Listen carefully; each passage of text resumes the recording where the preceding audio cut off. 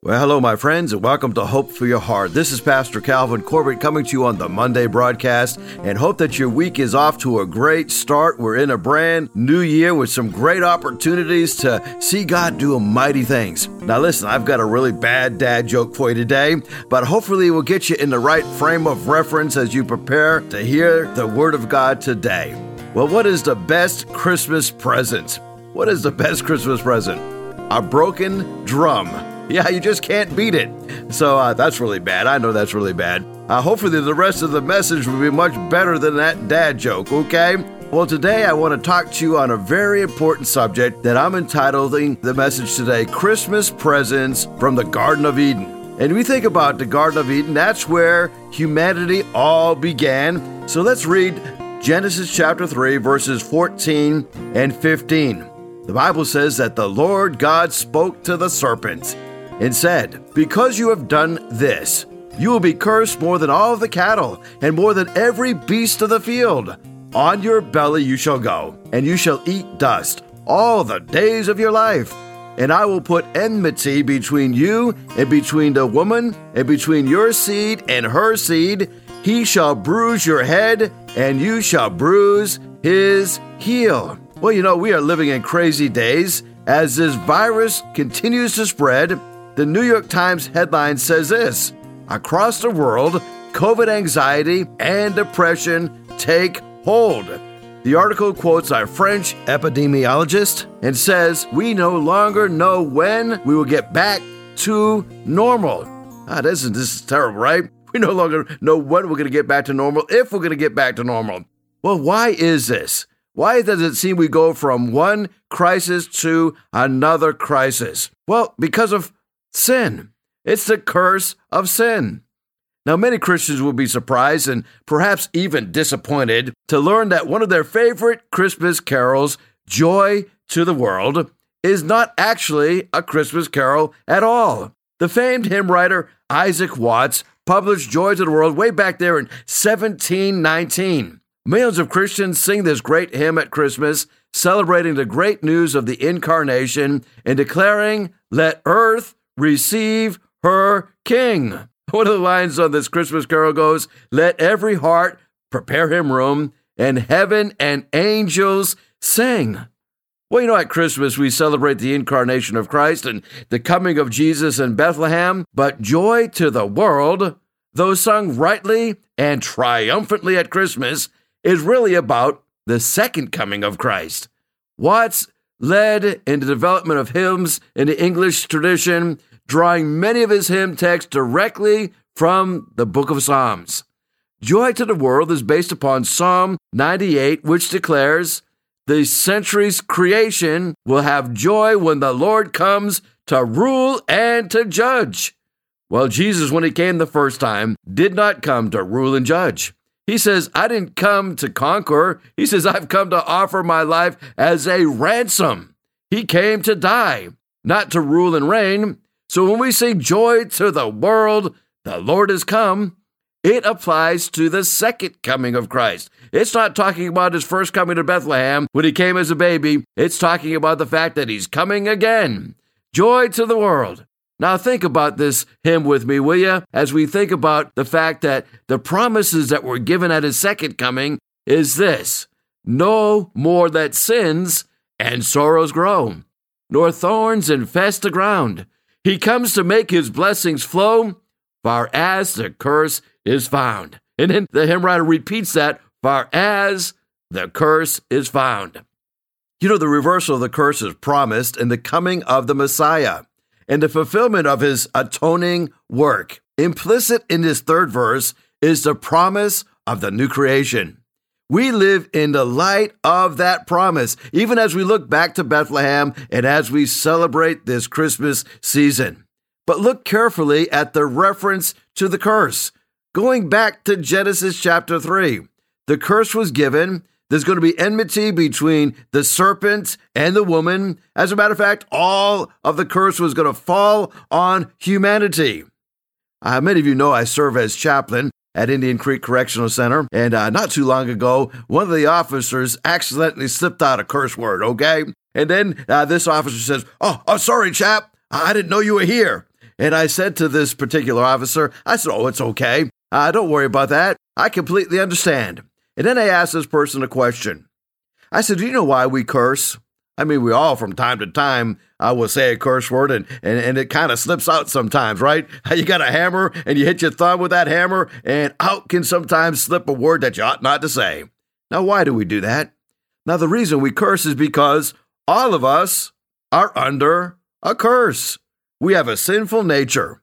We basically sin because of two reasons. Number one, we have a sinful nature. David said, in sin did my mother conceive me. You see, we inherited a sinful nature. Oh, we inherited a lot from our mom and dad. We inherited the skin tone, our eye color. We inherited their looks. We inherited some of their personality, some of their characteristics. Although we're not an exact replica of our parents, we inherited an awful lot from them. And one of the things we inherited from them was we inherited the curse, sin.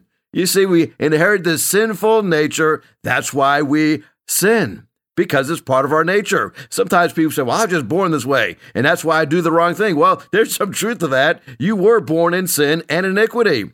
But we also sin because we make the choice to sin. When we think about that curse gave us a sinful nature, but that curse also separates us from God. As far as the curse is found, is used in joy to the world. Well, what's that curse talking about? How far does it extend? Where is it found? We find that in Genesis chapter 3, that curse was given to all of humanity at the moment they ate of that forbidden tree. For Adam and Eve, when they ate of that tree, they found themselves facing the reality of their sin. Now, the Bible says that this curse is something that is inherited in humanity, but it affects all of creation. Now, we could talk more and more about the curse, but I think it's pretty self-evident that we are under a curse. That sin that Adam brought into humanity has been passed on from one person to the next person. Now, when we think about this curse, where is this curse found? Well, it's found everywhere we look. We look to the curse and we see its effects everywhere. It extends to every atom and every molecule of creation, from coast to coast, from shore to shore, from sky to sky, to every square inch of the planet. That's how far the curse is found. Most importantly, every single being is found under this curse. Romans 3:23 says, "For there is no distinction, for all have sinned and fall short of the glory of God." Well, that word all is pretty inclusive. I had a seminary professor who used to always like to give us the definition of all. He says all means all the time, and that's all means. That means everybody. All have sinned and fallen short of the glory of God. So how can we sing joy to the world when we realize we're under a curse? Well, I've got some really, really good news for you today. In Galatians chapter 3, we discover the antidote to the curse that we are born into. Beginning at verse number 10, Paul writes these very powerful words. He says, "For all who rely on works of the law are under a curse.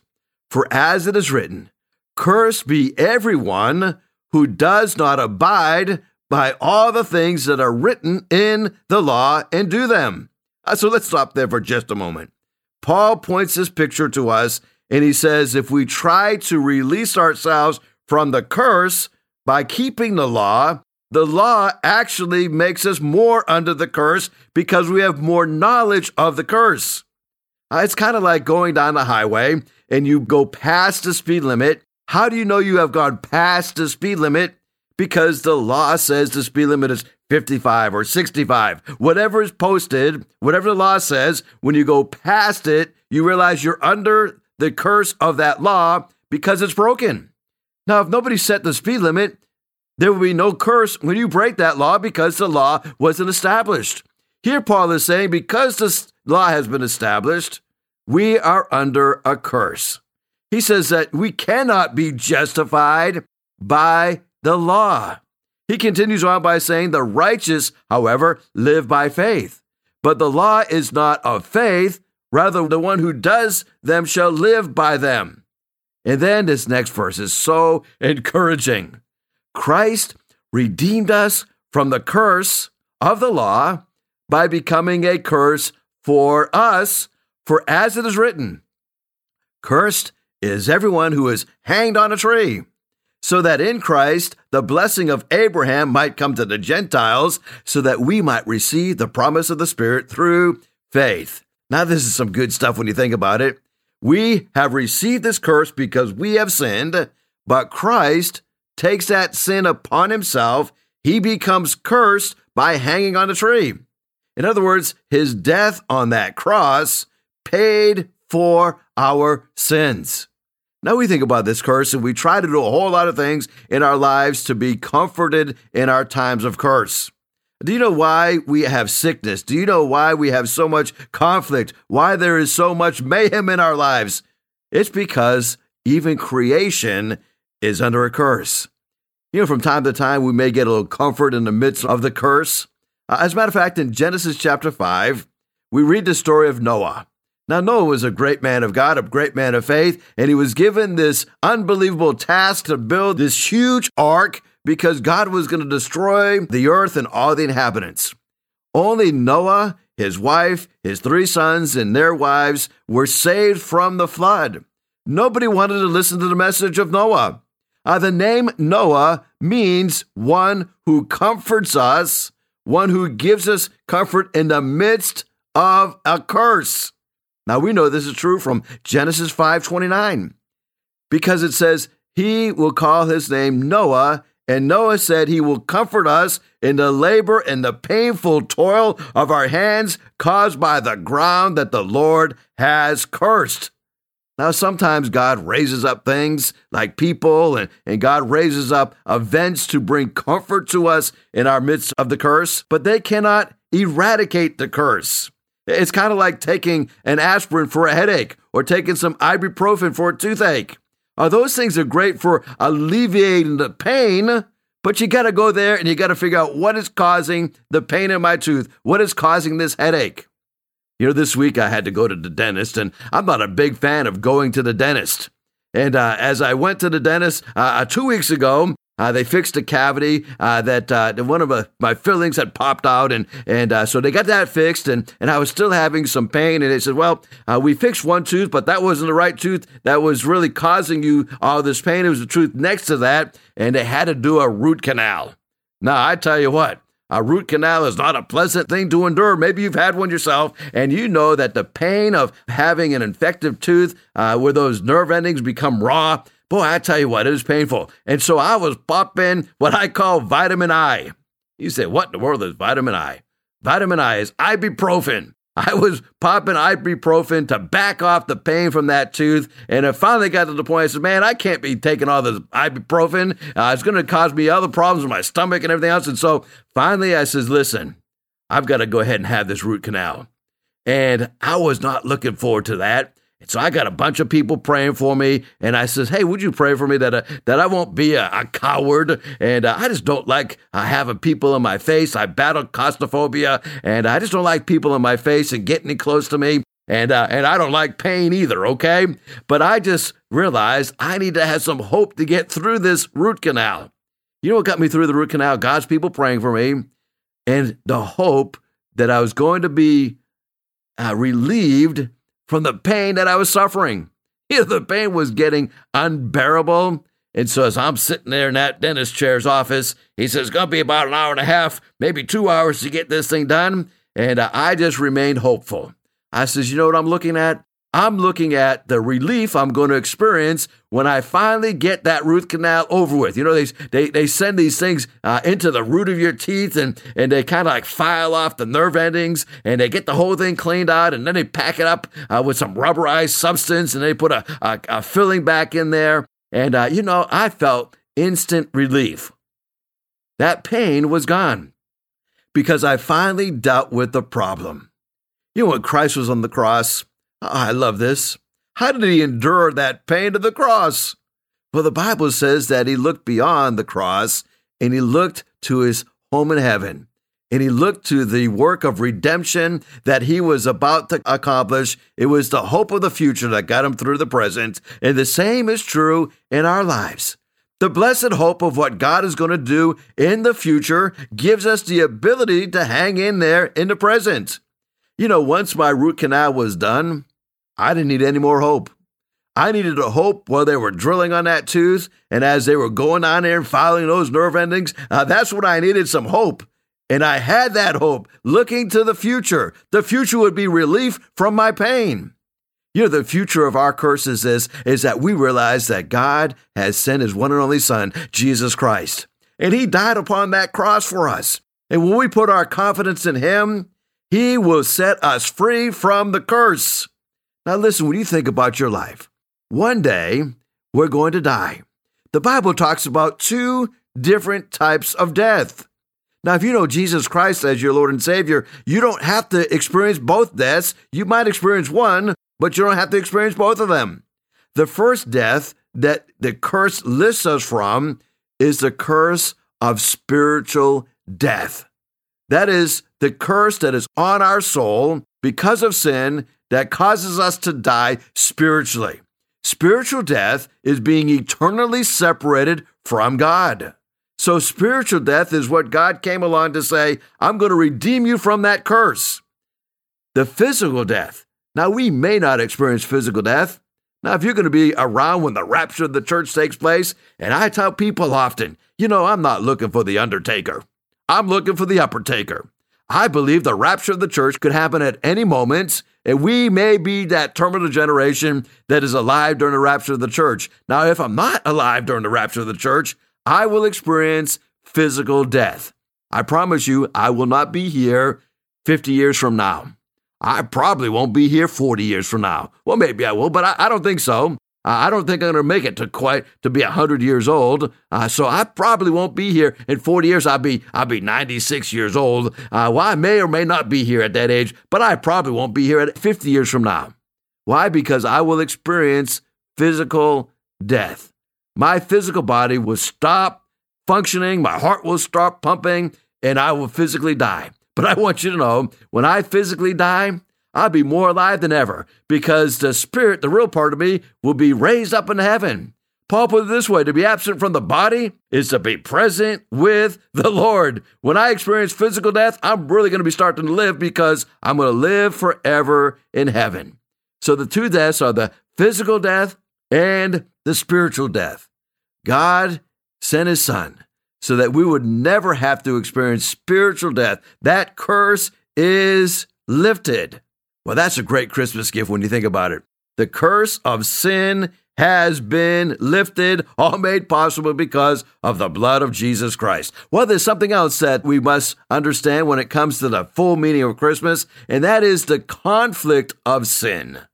God declared that conflict would exist between Satan and humanity. To resolve this conflict, repentance is necessary. Repentance of your sin, your selfishness, and then humble yourselves before the Lord. Now, to resolve conflicts, you must look at your motives. You must judge your motives.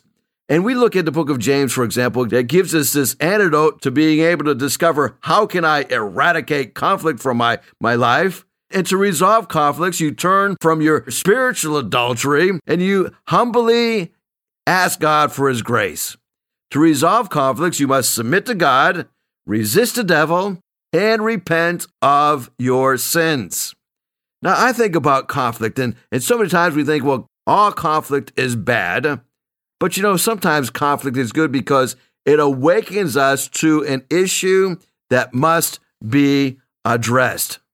Now, Denzel Washington, he starred in The Tragedy of Macbeth, which opened on Christmas Day in the year of 2021. In an interview with the New York Times columnist Maureen Dowd, this son of a Pentecostal minister said he asked himself this question: what I do, what I make, what I made, all of that, is that going to help me on the last day of my life? You see, it's all about who have you lifted up? Who have you made better? He explains, This is spiritual warfare. So I'm not looking at it from an earthly perspective. If you don't have a spiritual anchor, you'll be easily blown by the wind and you'll be led to desperation and depression. Now, what is he saying? Denzel Washington is saying that we have conflict in our lives because of spiritual battles that are taking place. And if we only rest upon everything that we can do, we are going to be finding ourselves in a state of depression. He says our job ought to be exercising this ministry of reconciliation. You know, when you got saved, God has given you a wonderful ministry, and it's called reconciliation. It is helping to resolve conflict between each other and between God. So if you want to have some success in your life in resolving conflict, Jesus gave us a tremendous antidote. In Matthew chapter 18, we are told that when we have a conflict with somebody has become an offense to us, Jesus says you should go to that person. Now, there's a lot of things that you got to do to prepare yourself before you confront somebody with an issue of sin. First of all, Jesus says, you ought to look at your own life and you ought to remove that plank from your own eye first before you try to remove that little splinter from the eye of your brother. So the first thing that I want to encourage you to do when you want to resolve conflict with a brother or sister in Christ or a family member is you want to look at your own life and say, now, wait a minute, is this conflict that I'm having is really more about my selfishness, or is this a legitimate offense that I must confront in the life of somebody else? I've discovered many times that my conflict with somebody else is really my own issues of selfishness, my own issues of pride. And so I said, Lord, would you do some inventory in me first? Would you allow your Spirit to convict me of my sins first so that I can remove this plank out of my own eye, get this big old telephone pole out of my own eye, and then I can more clearly see the speck that's in my brother's eyes. Paul even gave us an extra layer of protection when it comes to the matter of confronting somebody. In Galatians 6, he says, you who are spiritual, consider yourself, lest you also fall. You who are spiritual should confront those who are the wayward brother, those who are the weaker brother, those who are the erring brother. But you must consider yourself, because if you don't, pride can come in and you'll also fall. So instead of talking about somebody to somebody else, talk to that person that you have the conflict with. That's the first step. Matthew 18:15, Jesus says you go to your brother and you explain to him the offense. And if he acknowledges that offense and repents of it, you've gained a brother. Well, what if it doesn't work out so well? And what if that brother says, hey, you know what? I think you're crazy. You've lost your mind. I'm not going to repent of anything. I've not done anything wrong. Well, if it's a legitimate offense, you're going to go get another brother or sister in Christ, and you're going to come back, and you're going to address this matter a second time. And then Jesus says, if that brother or if that sister hears you, man, you've won them over, and the situation is over with, you've forgiven them, and you go on. But if he doesn't hear you, there's a third step, that you bring it before the church. Now, as we look at that third step, that's called church discipline. Now, a lot of churches don't want to talk about church discipline. As a matter of fact, that whole subject of the church discipline is about as welcoming as a ham sandwich in a Jewish synagogue. I tell you, a lot of people don't want to talk about that, right? They just soon go on and kind of pretend there's no problem. But God wants the church to be pure. God wants sins to be confessed. God wants us to repent and be reconciled. So we should be exercising this ministry of reconciliation, reconciling one person with another person. That is our job. Well, I hope that you will join me tomorrow for the broadcast at the same time. I'm going to give you part 2 of the true meaning of Christmas. We talked about the curse today, how because of Christ, we are lifted off that curse of sin. We discovered also today that we're going to be set free from the conflicts that we have because of sin. And we've got some other things we're going to cover tomorrow. We're going to talk about the consequences of sin. And then we're going to wrap up our time talking about how we can overcome the consequences of sin and how sometimes God leaves consequences in place, but there's no eternal consequences for sin. So I hope you join me tomorrow.